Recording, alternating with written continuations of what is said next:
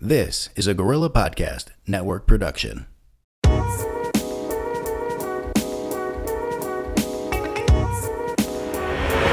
Welcome to the Late Night Potluck Show. Potluck Show. Potluck Show. Potluck Show.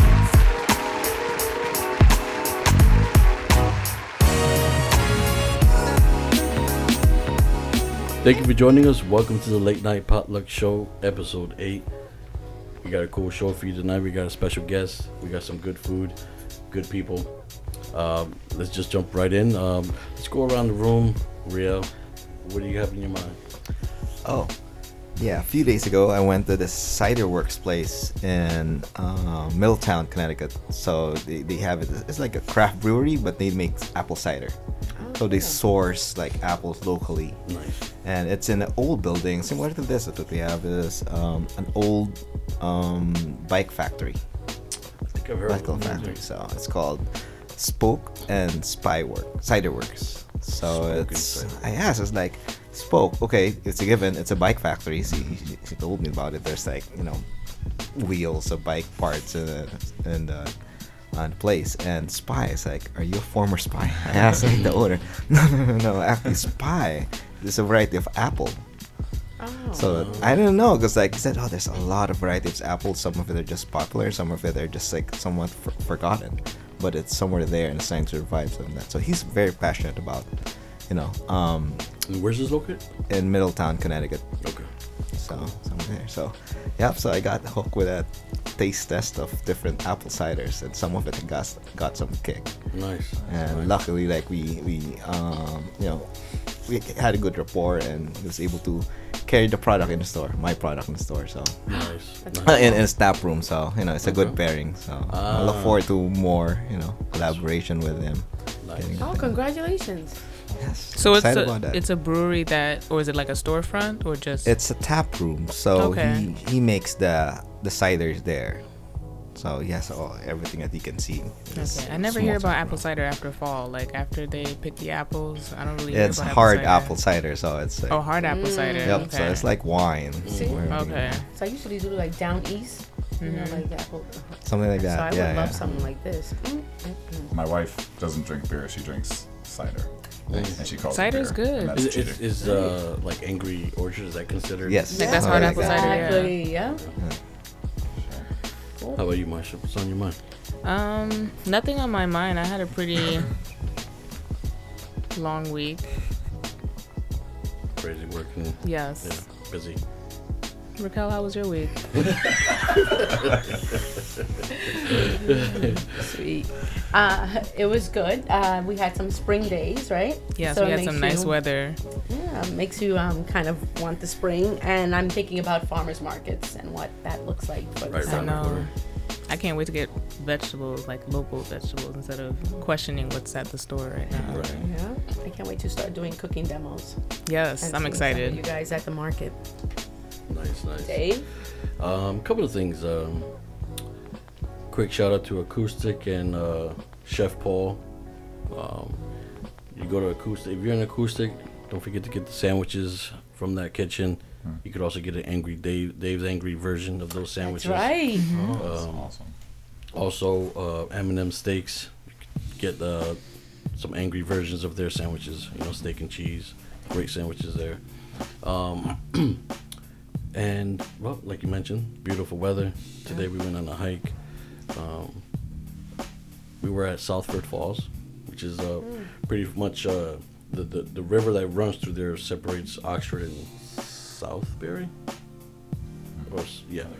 Yeah, so it's a beautiful park, beautiful hiking trails. And I was just thinking, I had a sticker. Dave's Angry Soul sticker. And you guys ever do geocaching? I know it's a little nerdy private thing, but basically in your hikes, you can do like a treasure or scavenger hunt, kind of thing with some GPS coordinates. So I kind of hid one of my stickers in this trail. I haven't posted the coordinates yet. I will probably tomorrow. But if you're ever in that trail, I recommend it's real nice waterfalls, beautiful picture. Yeah, real nice. What's the name of the trail? don't know what the trail is called, but it's at Southford Falls State Park. Okay. It's in Quaker Farms side of towns. I don't know, but Dave's Angry Stickers and Pokemon. yeah, Geocache those. exactly. Oh yeah, definitely. Yeah. So yeah, I'll post the coordinates. If you're ever in that trail, you post it, selfie with the sticker, tag me, and I'll send you a. Well, let me say this: the first one, the first one to post and tag me. So Marsha, we got to take turns. We gotta take a trip to Quaker Farms. I'll send you a bottle. If you, I look forward to getting it. all right. All right. So yeah. So let's. I see some food there. Yay. Let's talk about. Okay. So it was supposed to be my turn. Yes, I remember. But our guest said, you know what, I'm going to treat you guys with a little dish here, so I'm going to hold back to next week. Okay. So, talk about it. What did you bring?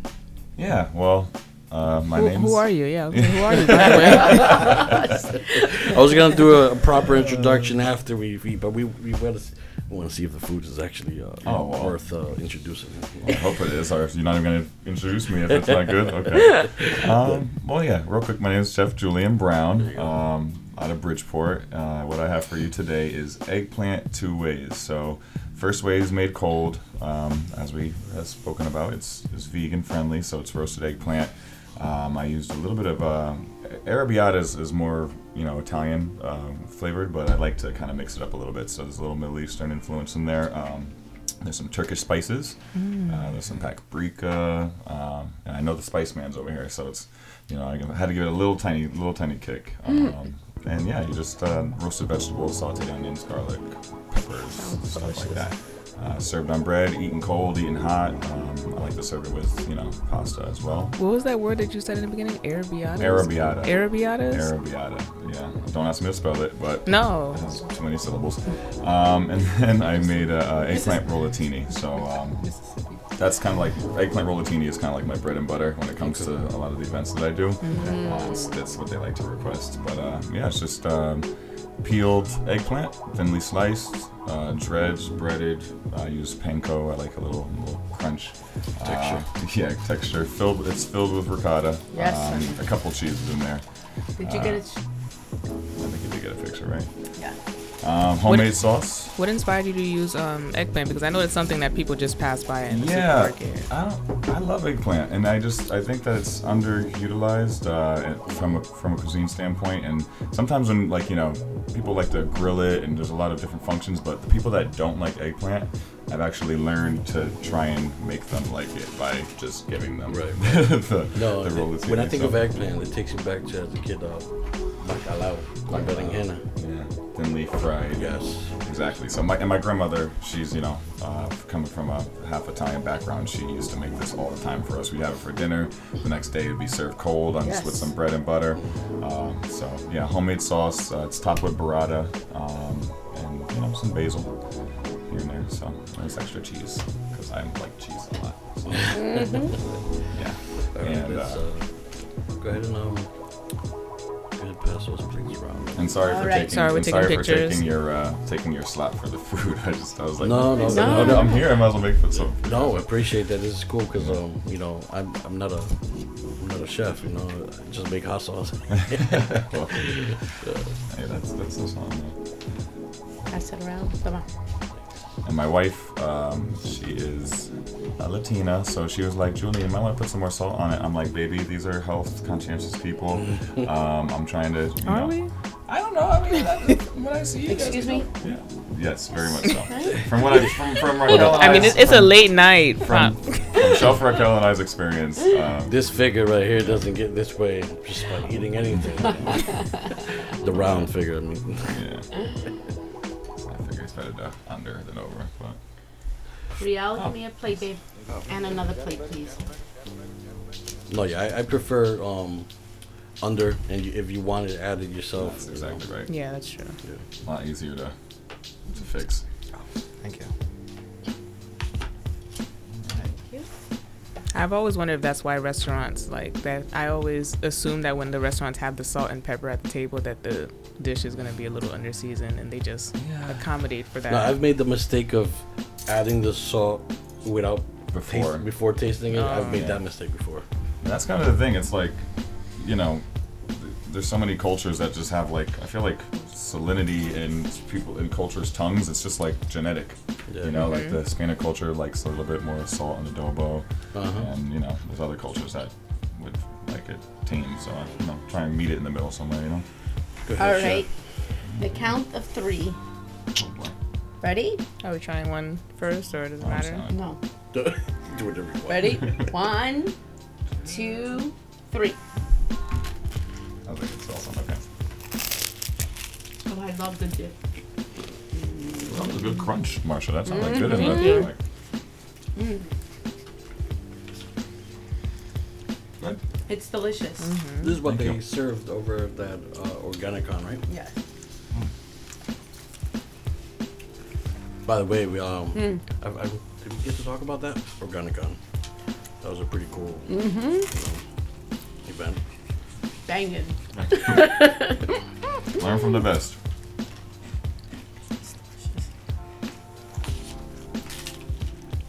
I like the texture of eggplant. It's like it slides in your tongue. You know, it's like it's oil. You're speaking about the arrabbiata? Yeah, the vermicelli. Yeah. Yeah. Isn't it yummy? Tomato.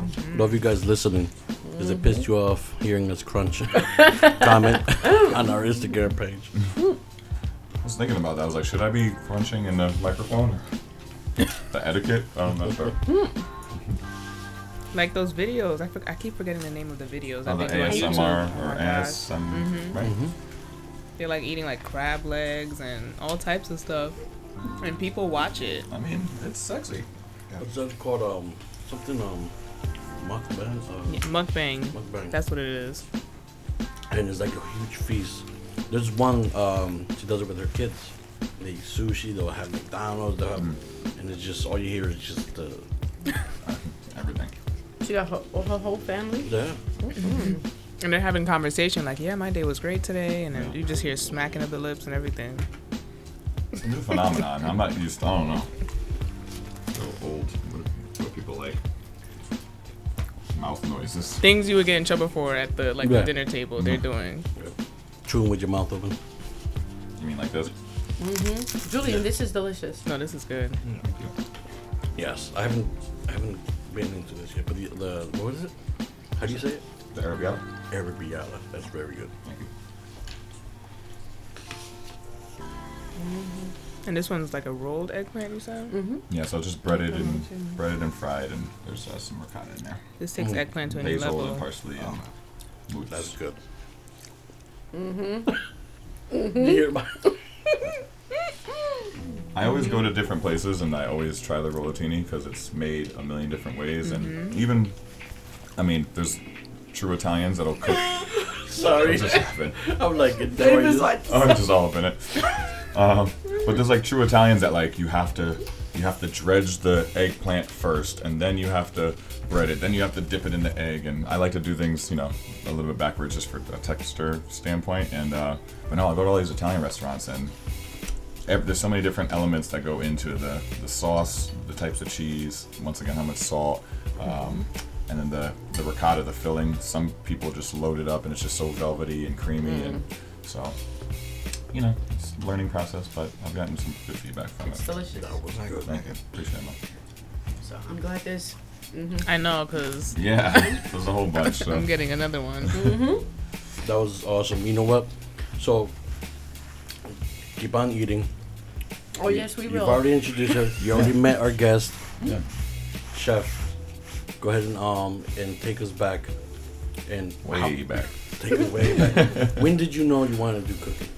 Oh man, that's a big question, and I think I might cover the whole time slot with this. But no, I mean, growing up, seeing obviously everyone has, you know, the family meals and the Sunday dinners, and everyone that, you know, food is the binding agent that makes families come together and laugh and talk and eat. And you know, my Italian side, they have been cooking all their lives, so to see what that meant, you know, my grandmother's still doing it. She's still making zeppelis and donuts and all these things for my mother on her birthday and stuff. But you know, I see that. My father, African American, So it's like soul food on one side, Italian on the other, and you know, awesome. it's like it's the best of both worlds, but it's also you get to learn about the diversity of things, and it kind of shows you different perspectives. So I had a unique perspective of that. My father is kind of like the dinner guy. So my father, being African American, would be taking notes from my Italian grandmother on how to make a white wine and garlic sauce and how to and so he's always learning. He's Italian by association, but he was a firefighter for 27 years. So he was kind of the cook at the firehouse in New Haven, and he actually built the thing that I now have for my business. No, So really? The grill? the 275 gallon oil tanker. So he started off with that. He cuts it open, welds it onto the trailers, bolts it on the trailers, and he would do all the Firebird picnics for the New Haven Firebirds. So Lighthouse So cool. Point, 250, 300 people. I'm sitting there seeing them, cook things like whip up burgers and dogs and everything else you can cook on there, and it's just like wow, like he is holding his own. He's cooking for all these people, like no sweat off his back. He's charismatic. So to be able to see that, I was like wow, like I think I could do this. I really looked at that, and it's just always something that I've had a passion for. It's not what I went to school for by any means. It's not where my professional life took me, but it's where I ended up, and that's what I've been doing for. How like, old the last do you remember what age you were? When I first got into Well, it. yeah, when you were like, you know what, this is something. It's funny. Like I love the process, and I'd always be in the kitchen with my grandmother, whoever was cooking. My mother was the breakfast lady, the breakfast queen. Yes. So she's giving me like 10 egg omelets on Sundays, and like, Ma, what are you trying to do to me? But so yeah, I just see it, and I've seen it. But college happens, you're studying, partying, and it's not really like the thing that you really focus on. But then I'd say probably around like my early 20s, I really started getting serious about it, and it's kind of a thing where you have to. It's a skill set. It's like a life skill. Right, because you were probably being trained without you even knowing. Exactly. Because it goes back to your Yeah. childhood. Right. Exactly. And if you turn it into, and if you find that that's your passion and and it clicks for you, that's kind of the only push I felt that I needed. So, and some people are intimidated by cooking, I feel like, and a lot of people are squeamish and they're afraid to do it, and that actually, is a detriment. But once you get over it and, look up a recipe and try and make it, and if you mess up, so what, and use your family as your test subjects, and just refine yourself over time, and I think it works out good. So once that started happening, and I started actually cranking out some good food, I was like, hey, maybe I could do something with this. So, Do you guys find that families are good critics? Like, would they give you honest or brutally honest critiques, or would they tell you, oh yeah, it's good, just Brutally honest, because they don't want to try another thing, a nasty thing again. 100% true. No, I mean, it doesn't do me any service for them to Right. lie, so. For their stomachs. Yeah, exactly. So, and that's actually funny because now with my catering company that I have, like, I'll try and cook whatever it is you want me to cook. So I was explaining that I'm doing a Filipino wedding in May, and I'm doing a whole pig, and it's the parallels between the Filipino culture and the Latin culture very similar. Lechon, adobo, everything. So, but the mother of the bride, they're like, hey, can you make some pancit bihon? What is pancit bihon? I have no idea. But I researched it. I went to the only place I could find in Connecticut that makes pancit in Wallingford. Everywhere else, I guess, is in Queens. That's the hot spot. of course.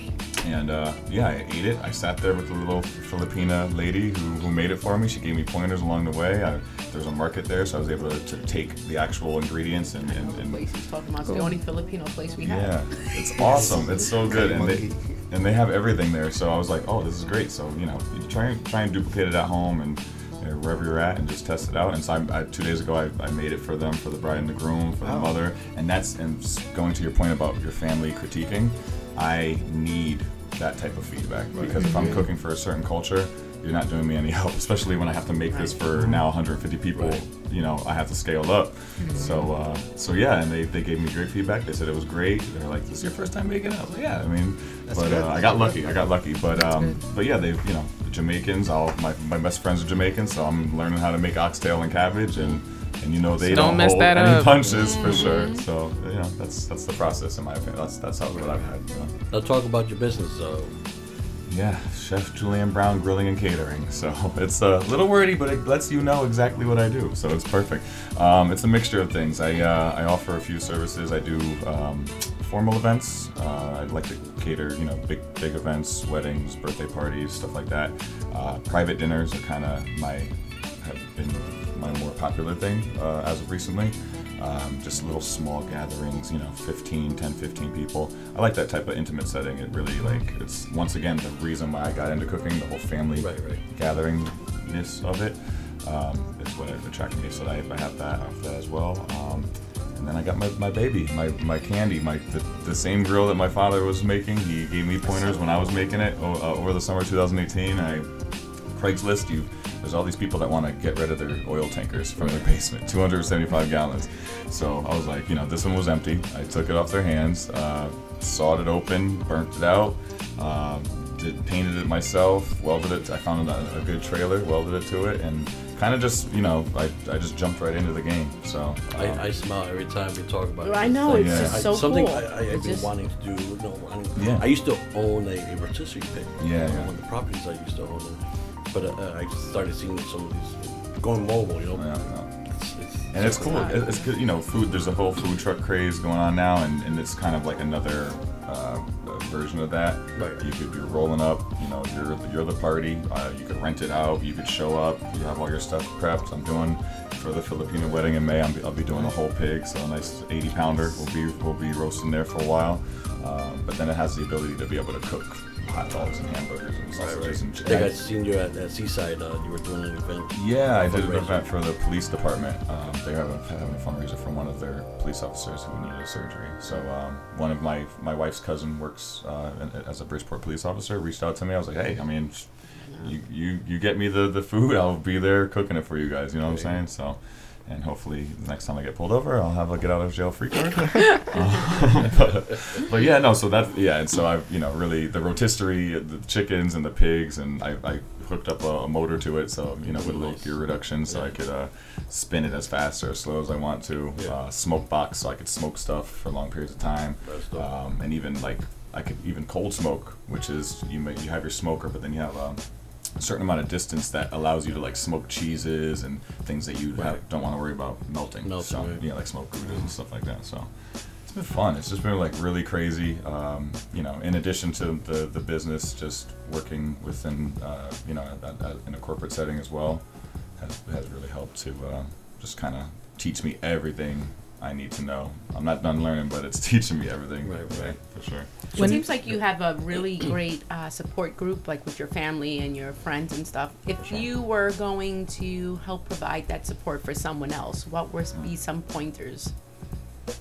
Well, from a business standpoint, you really just gotta be in it. You gotta really just completely commit to it because.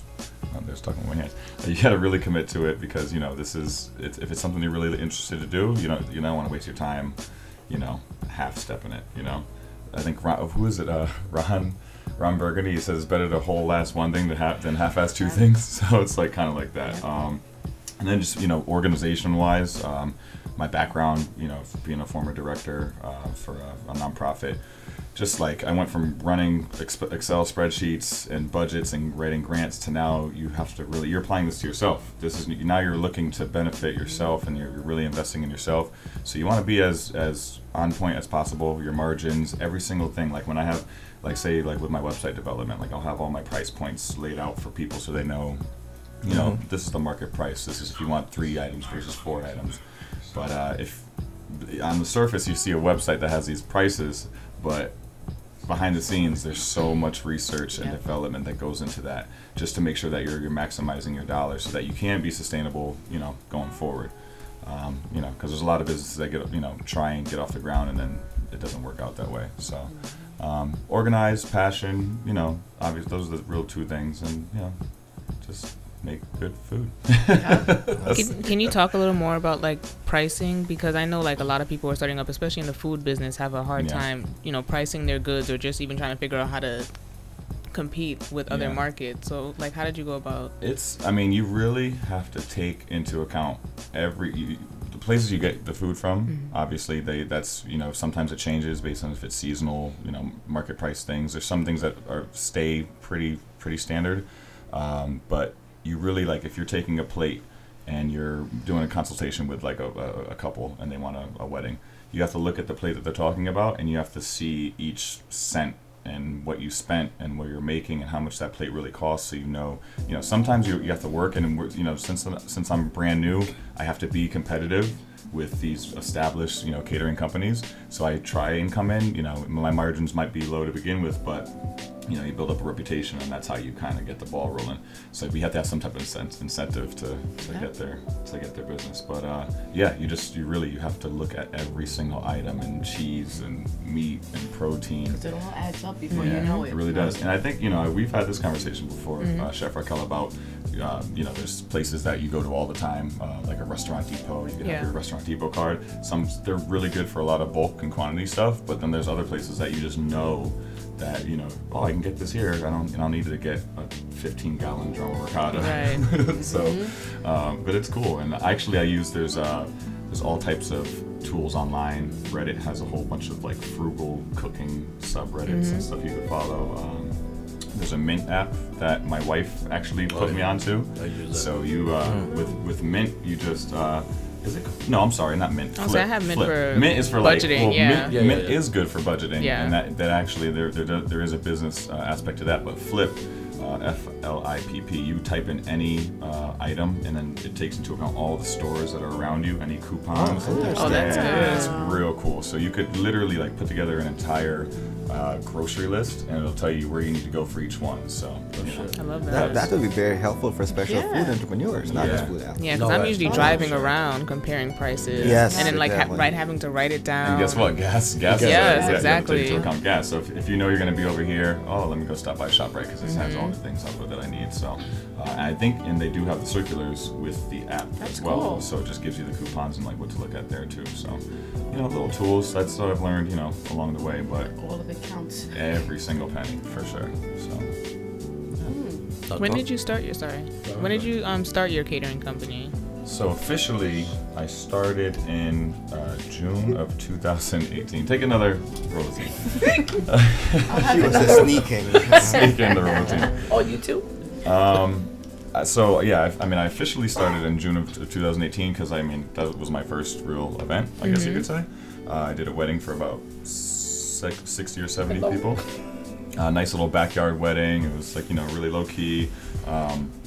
I brought all the plates and cutlery, and in addition to cooking all the food, I like to kind of have a one-stop shop. I just re-upped all my supplies for this season, so I have all new chafing dishes and stuff like that. But it was really cool. It was like that was a stress test. Yeah. Because it could have easily been like an 150-person wedding, but it was like a nice little 60, 70-person wedding. And once again, I got great feedback. Just being able to, accommodate everybody and weather the elements. So like it was my first real time like being outside with that many people with that much of a formal menu, and like chafer dishes and sternos light one way inside versus outside. So like I'm like it's like playing whack-a-mole with sternos, like trying to keep them lit, and so it was a little learning curve, but it's just adapting and overcoming and just making sure that whatever you do, just don't crumble, because you still if the kitchen's too hot, then get out of it. You know what I'm saying? Yeah. It's one of those things. Yeah, a lot of original ideas. When you start, you have this idea, and then along the way, you get feedback or you get something. Tells you like, oh, okay, maybe I'm not doing it right, or you have an epiphany. It's like, oh, it's not the right thing, or I have to do something. Like, what is the biggest change since you started? So I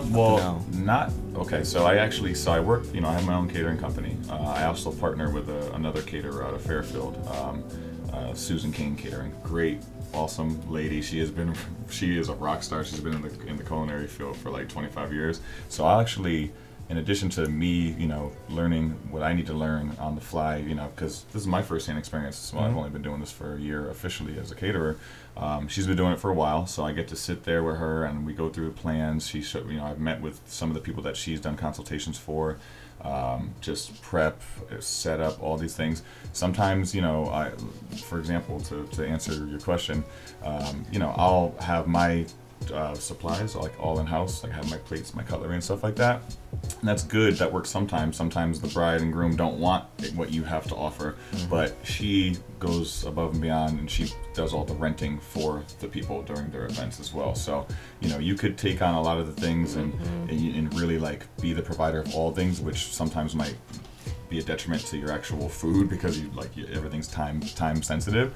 But like she'll connect the dots. She'll go to Abbey Tent and Rental and do the renting for them. She making it as easy as possible for the people. So I've learned that if there's something you don't have with that you're able to provide, they will you can at least be the connecting dots to make their lives a little bit easier. Nice. So yeah, and I've actually used that what she has bestowed upon me for exactly that reason.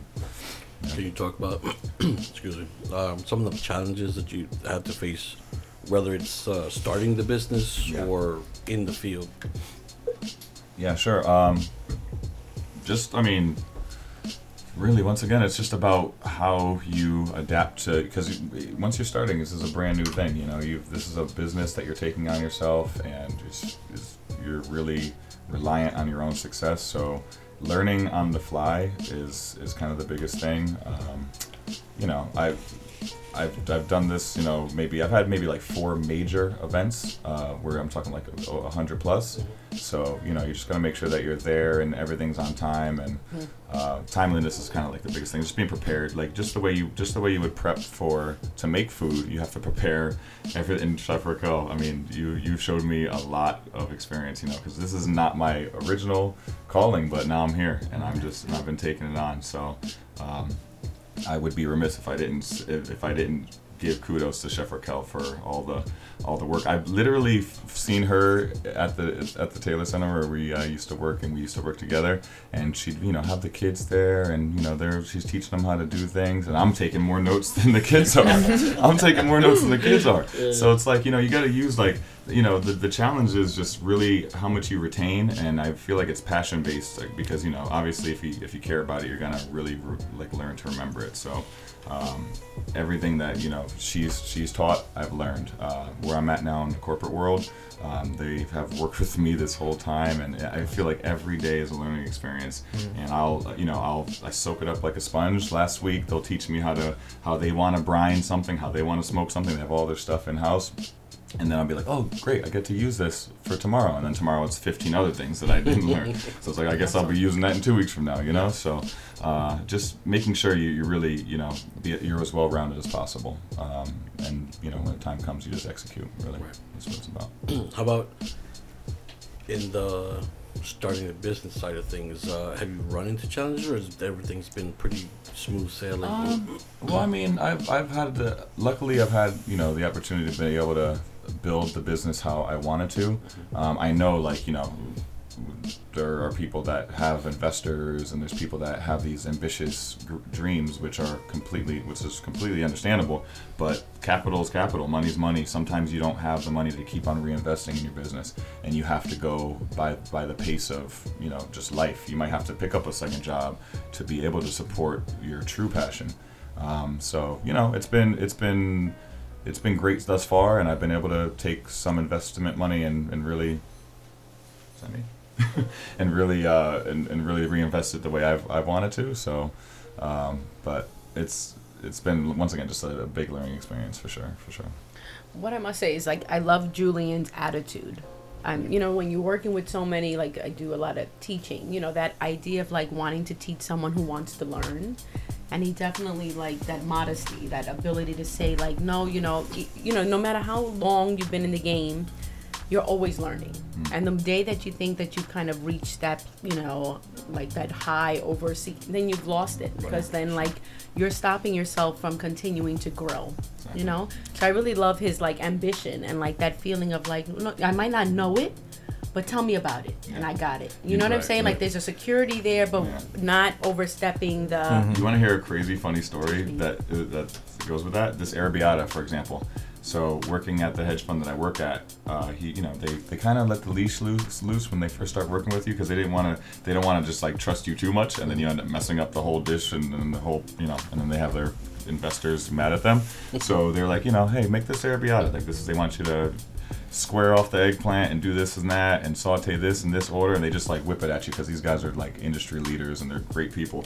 So the first time I made the arrabbiata, you're supposed to saute the garlic and onions, and then you deglaze it with red wine, and then you add the eggplant. And I think the first time I added the eggplant and then added the red wine, so it like soaked it up, and like the eggplant tasted just like table wine. Like it literally, it like just wasn't good at all. Not so bad. And it was like kind of too late. Like there's no way to like fix it. I just like let it sit there. So I seasoned it as best as I could, and then the chef looked at me. He's like, "Oh, this is good. This is okay." And I was like, "You don't have to lie to me." And then he made it the next day, and it was like, "Wow, okay, this is what it's supposed to be like." Oh. So, but to your point, I've spoken to him about this. I'm like, since that day, like I know what I did wrong, and I know I'm not going to do it again. And I go home and I've made eggplant arrabbiata maybe like 20, 25 times. Like just and make it's delicious. Just make it, and over and over again, and I brought it back to him, and he's like, "Yeah, this is how it's supposed to taste." So it's like little things like that you have to learn, and it's just like evolution, and just that's where It strikes me that you're a student of this field. It's like you always want to learn and do that, which is really very important in any venture that you get into. Yeah, and then I've wanted to get the formal education. That was the plan. Mm-hmm. Leaving the industry, the nonprofit world where I formerly was working, that was my plan. But then I found a really good agency that gave me a really good opportunity to work underneath these chefs that. One chef has 1 Michelin star, the other chef has 2 Michelin stars, and they're world-renowned chefs, and they go all over the place, and it's just so cool. Like I'm still trying to like make sense of this. Is this real or not? Because it's meant for you. It's just like I auditioned with them one day, and then the next day I'm there, 30, 40 hours a week, and they're just teaching me. So it's like this is my education. I have certain techniques down pack. I've obviously to get my business going and know how to do things like thus far, but every day is like I said, for sure. I guess it's also two-way. They see that in you, that you're really wanting to learn and do something, and persist. Very good point. Like for example, that new client that a lot of us are stuck in our old ways. Like for example, Puerto Rican food. If you want good Puerto Rican food, you're gonna go to somebody who. Exactly. A Filipino family or a new groom and bride are going to hire you to cook Filipino food. Yeah. And so they must have seen something. They trusted me, and I just. But at the same time, I want to make sure I earn that trust. So, hopefully, a couple days ago when I was making it for them, that gave them a little because when the wedding starts to come and they start getting nerves and they're nervous, they pop up at 4 a.m. like I forgot to plan everything. So I want to be the least worried problem that they have. So if by creating something that's authentic and genuine does that, then awesome. I'm gonna make sure that I do that for you guys. Yep. In that example, so normally if they ask you to cook that pancit bihon, it's like what you were gonna do is go on the internet and find something, a recipe. But you did something else. You went to an Apple store, learn from the people who make it, right, and then get more first-hand information. So that's not something an ordinary person would do. So there's something in you that you really want to do. Research and development is fun. It's like people crowdsource and get all this feedback and take polls and stuff, and it's like you could just the pancit that I had at her store, it was amazing, but had it been lacking something that I might have seen on the internet, because I try and do like a consortium. I'm like, I'll look at YouTube videos, I'll look at recipes, I'll compare it, and what kind of palette you're looking for, because that's what you want to present, and then you take the real life experience, and then you kind of make it one big tailored to how you wanted to make it. So for sure though, it's cool to research. Take any asset, any tool you can to learn, and let it ride for sure. Yeah. So cool. What chef? Whether celebrity or somebody in your life, what chef impacted you, or who do you admire most? Well, besides Chef Raquel, obviously. That's a little. Flattery will get me nowhere. She finished the plate, so that's. I sure did. I did it. Who I really like? Chef Marcus. Chef Marcus Samuelson. He has such a cool story, and I think it kind of there's definitely parallels. He's Ethiopian born or Nigerian. I think Ethiopian. Ethiopian, right? Yeah. West I think Indian it's something. Yeah, so he's Ethiopian raised, but he was adopted and then was brought up in Sweden, so it's like you can't picture two opposite of cultures together. And but yet he, you know, with his story, he went back to his roots and he made food. His cuisine was true to his roots, but at the same time he's cooking Swedish food as well. So it's like in nature versus nurture. You know, he's really in touch with himself, and I feel like Ethiopian, right? Yeah. So. And so he has Red Rooster Harlem. He's just like really like it's just like new wave, like the way that he presents his food, and his techniques are amazing. But the flavor, you can just tell. You know, I've eaten his food before, and it's just like, this is unbelievable. Like the flavor he packs and the story that it tells and where you go. So I see that, and you know, I like following all the chefs. So. He's definitely been one. Alex Atala, have you ever heard of Alex Atala? Literally one of the most badass people on the face of this earth. Just his story, he's like a punk rocker dude. He's tatted up. He took Brazilian cuisine, and you know, when the French cuisine kind of became popular, like everyone's like, oh, like all the other cultures are on the back burner. Alex Atala, he was, you know, his Amazona, he brought the roots back, Brazil. Now he has like Doma, it's like the number 4 restaurant in the world or something like that. So it's just so cool. It's like to see him, he'll go fishing, he'll go dive and spearfish, and then go make food on the beach and with fire. So I'm kind of like, you know, that's why I like to roast pigs. It's just some type of primitive thing that it scratch that it itches, you know.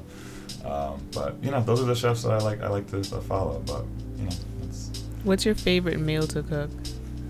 Oh boy, what's my favorite meal? Okay, well, meal, I wouldn't say meal, I would just say thing, and that's steak. Steak is kind of my baby. I love different cuts. I love different processes, reverse sear, sous vide, just the hot cast iron skillet. If it's on a fire, if it's under the broiler, there's a process to it.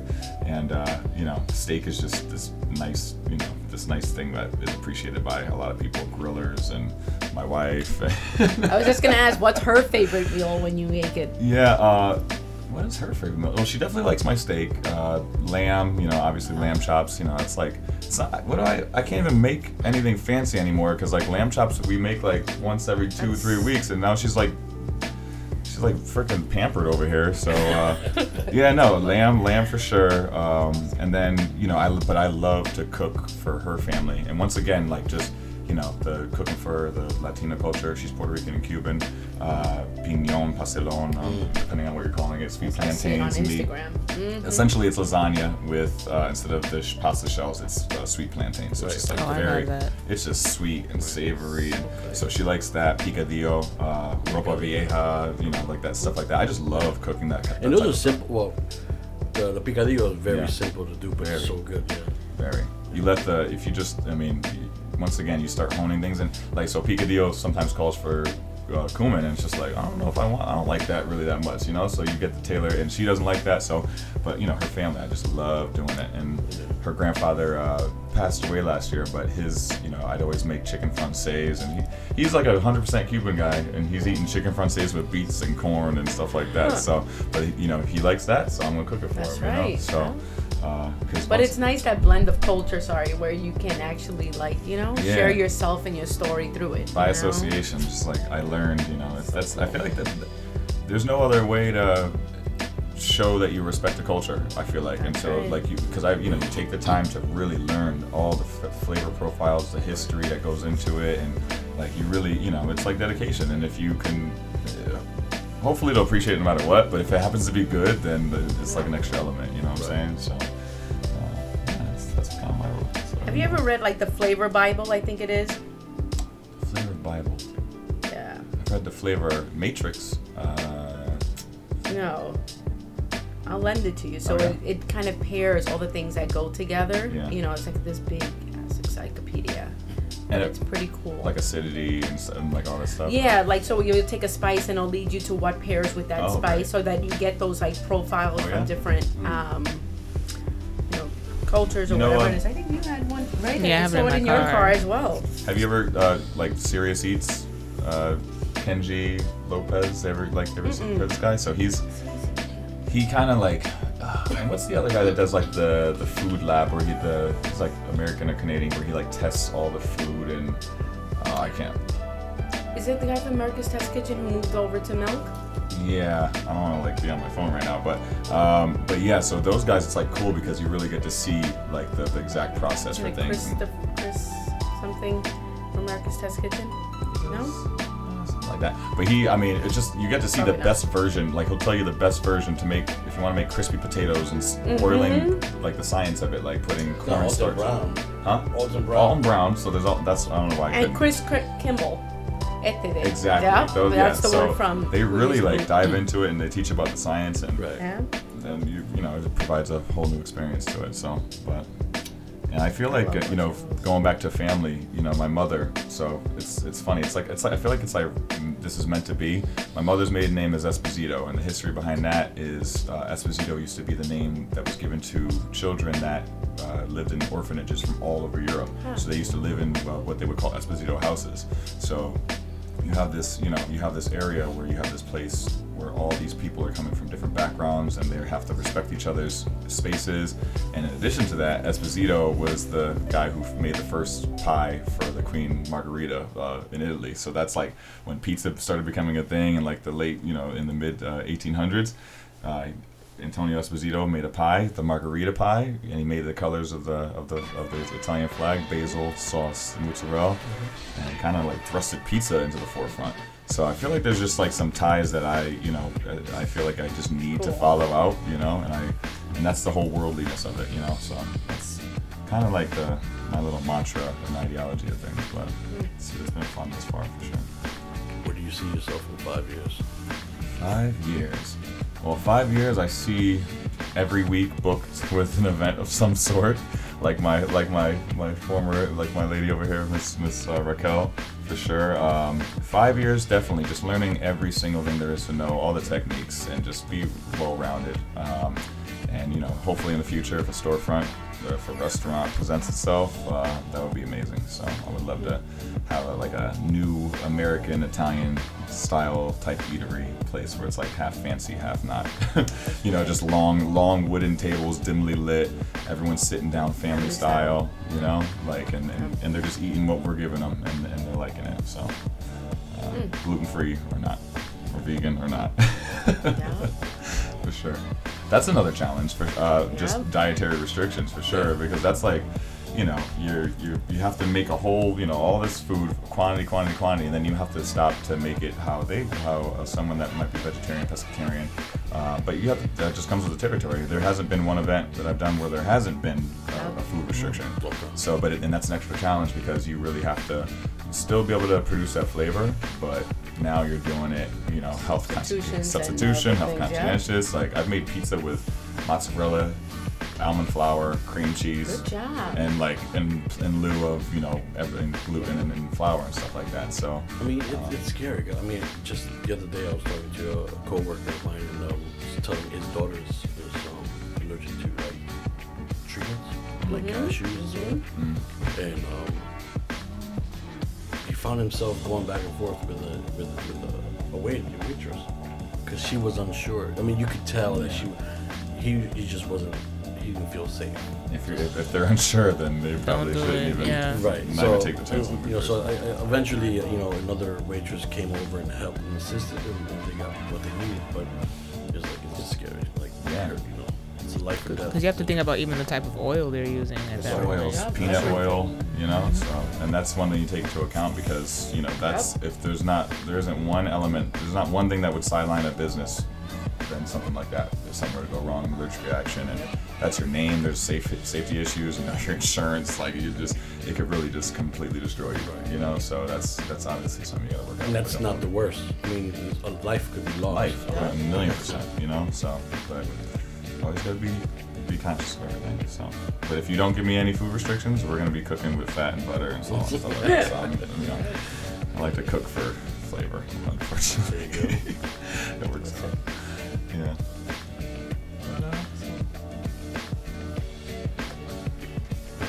I had a question. Yeah. I had a question. What advice?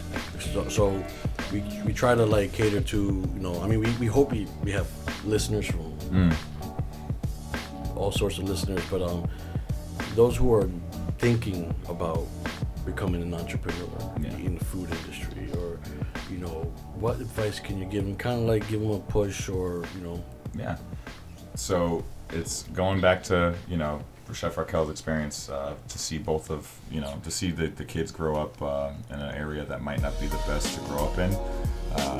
On the east end of Bridgeport, it's considered a food desert. There's no healthy resources whatsoever, and then you have shining lights coming into our building to cook for our children and teach them essential life skills, teach them how to eat healthy, and hopefully get some of them on board to want to turn this into something that they end up loving and doing. So when we're cooking for these guys, I tell them this could be a life skill, this could be a job. This, if you want to impress somebody, this could be something that you could do to do that. So there's so many reasons to do it, but you just actually have to see it out. And the other thing I would say is just in regards to pace, everyone lives at their own pace, and everyone has their own missions that they're trying to achieve. So don't be what's the word I'm looking, distraught if someone over here is accelerating at a rate faster than you are. You have to really just, as long as you have the passion, as long as you have the ability to do it, take your time, and if you really do love it, it'll manifest itself. So, and that's kind of, I don't know if I'm lucky, I don't know if I'm speaking from experience, but this is just my experience, But I've seen the shimmer in the eyes of the kids that do love it, and that's going to take them far. So I'm humbled, deeply humbled, and I'm just happy to be, doing what I could say I love every day. It's awesome. that message, like, yeah, it resonates with me because I find myself, we all do, right? So some of the barriers, some of the stuff that delays your progress or whatever. But it reminds me of a post that I posted. It was with Michael Myers. Hold on, I gotta find it. It talks about I'm gonna go at my own pace, because what I learned from Michael Myers, everybody can run. Him walking at the pace, he still managed to kill people. He's still gonna get you, and you're gonna trip and fall, which also happens in the Michael Myers movie. So I have this post, and if I could read this, I posted this a while back as well, and to talk about pace and finding yourself, but it says New York is 3 hours ahead of California, but that doesn't make California slow. Someone graduated at the age of 22, but waited 5 years before securing a good job. And someone became a CEO at 25 and died at 50. And then another CEO became a CEO at 50 and lived to 90. Someone is still single, while someone else will get married. Obama retired at 55 and Trump started at 70. Everyone in this world works based on their time zone. People around you might seem to be ahead of you, and some might seem to be behind you, but everyone is running their own race in their own time. Do not envy them, do not mock them. They are in their time zone, and you're in yours. Life is about waiting for the right moment to act, so relax. You're not late, you're not early, you're very much on time. I love it. I love that. That's very good. Yeah, so when you hear it like that, it's kind of... My blood pressure went down when I read that post. It really did. I was like, okay. Not as inspirational as his, but mine said, Michael Myers taught me a valuable life lesson. Don't worry about how fast everyone around you is moving. If you're determined, just move at your own pace and you'll kill shit every time. There we go. I like that one better.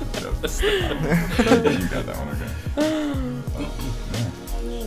So Julian, we're coming to a close. Tell people, how can they follow you? Yeah, so I have an official Instagram, Chef Julian Brown, at Chef Julian Brown. I have a regular Instagram, but I think I post more on my regular Instagram than I do that. I have like 3 posts on my professional one. I just bought the domain name for chefjulianbrown.com, so I'm not like Google sites / .7772222. And yeah, I'm in, Julian Brown 0712 at Gmail. I don't know, should I give out like my address and phone number and like the list of my top 3 fears? Where do you want them to find you? So for business reasons? For business, yeah, for sure. My Instagram, once again, all my links are in my bios to my site, so you could look at all the services that I offer, my menus. I have a giant listing of all my hors d'oeuvres, all my entrees, all my desserts and stuff like that, but I'm very flexible. That's just like a guide. If there's something that people would like to see made, possible. I can cook that for them. I can make it. Yeah, I mean, and that's really it. And I do, you know, in addition to doing private dinners and weddings, I do meal prep and you know, private dinners and home cooking and stuff. You do Facebook at all? I don't have like an official Facebook, which I probably should have, but I never did Facebook. But Instagram has kind of been my medium for sure, yeah, because it's kind of like the meat and potatoes of it. You just got the pictures and the posts and all the links that you need. So. And you say you're working on a website, right? That's coming up soon. The website is up and running. Okay. So yeah, the link at Chef Julian Brown, you will be able to see my site, chefjulianbrown.com. Cool. Any upcoming events? Any plugs? Any shout outs? Oh yeah, I mean, I got a few events coming up. You know, we're talking. The viewers can't see, but I have a torn Achilles right now, so I kind of was sidelined for a little bit, but now I have all. You know, it's getting nicer out. The dinners will be flowing. I have 2 weddings, May, June. Yeah, and then all in between, just things. You know, things pop up sporadically. But then I'll also be working with another caterer as well. So. I always like to lend a helping hand to local people. So shout out to the Late Night Public Show. That's my shout out for giving me this amazing opportunity. Seriously, Thank guys, you. I'm You're honored. awesome. Truly honored. Thank you. Riel, anything going on in your life right now? Nothing much. I'll drink more cider. There you go. Throughout your social media. Yep. So follow me at Love the Cake Snacks and Instagram. Cool. Marsha? You can still follow me at Love Breakfast with the _ at the end, and there's nothing going on right now. For me, it's Instagram, A Pinch of Salt Cooking, and this weekend is the 3rd annual Civics 101 workshop. And on Sunday at 2 o'clock, Lauren from downtown Bridgeport, and I'm sure there'll be a couple other cool people, will be doing an entrepreneurship type of panel. Dave's Angry Sauce at Dave's Angry Sauce at Instagram, same handle for Facebook, and you can find me or visit my website, davesangry.sauce.com. You can place your order. You can order some cool T-shirts, hats, and the hot sauce, of course. I'm loving your slogan. Yeah, right. Bottling. Yeah, my wife came up with that. That was awesome. Got to give her props. That's a good one. That's good. Bottling love since 2017. Actually, I've been bottling up for many years. That's available to you now. That's the Dr. Phil podcast. Yeah, exactly. Yeah. Quick shout out to one of our own, Manny. We're thinking about you. He had a loss in the family, so that's why he couldn't be here. And that's I think that's it. Anybody else have any plugs? Nothing? Straight. Cool. Well, thank you, listeners. Thank you for joining us. Remember, we post every other Mondays. Actually, we'll be back next Monday with a new guest. We snuck a guest. we do every other week, every other Mondays. But we got Kelvin Ayala. He's got a few things going on, so we'll be interviewing him next Saturday. So, yeah, tune in. Thank you for listening. Night. Peace. Good night. Peace. Thank you.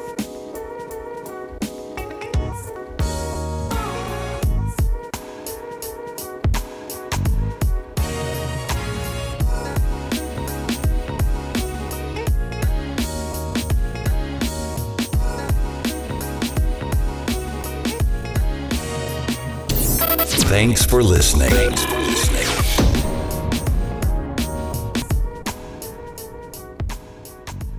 Be sure to join us next time. This is a Gorilla Podcast Network production.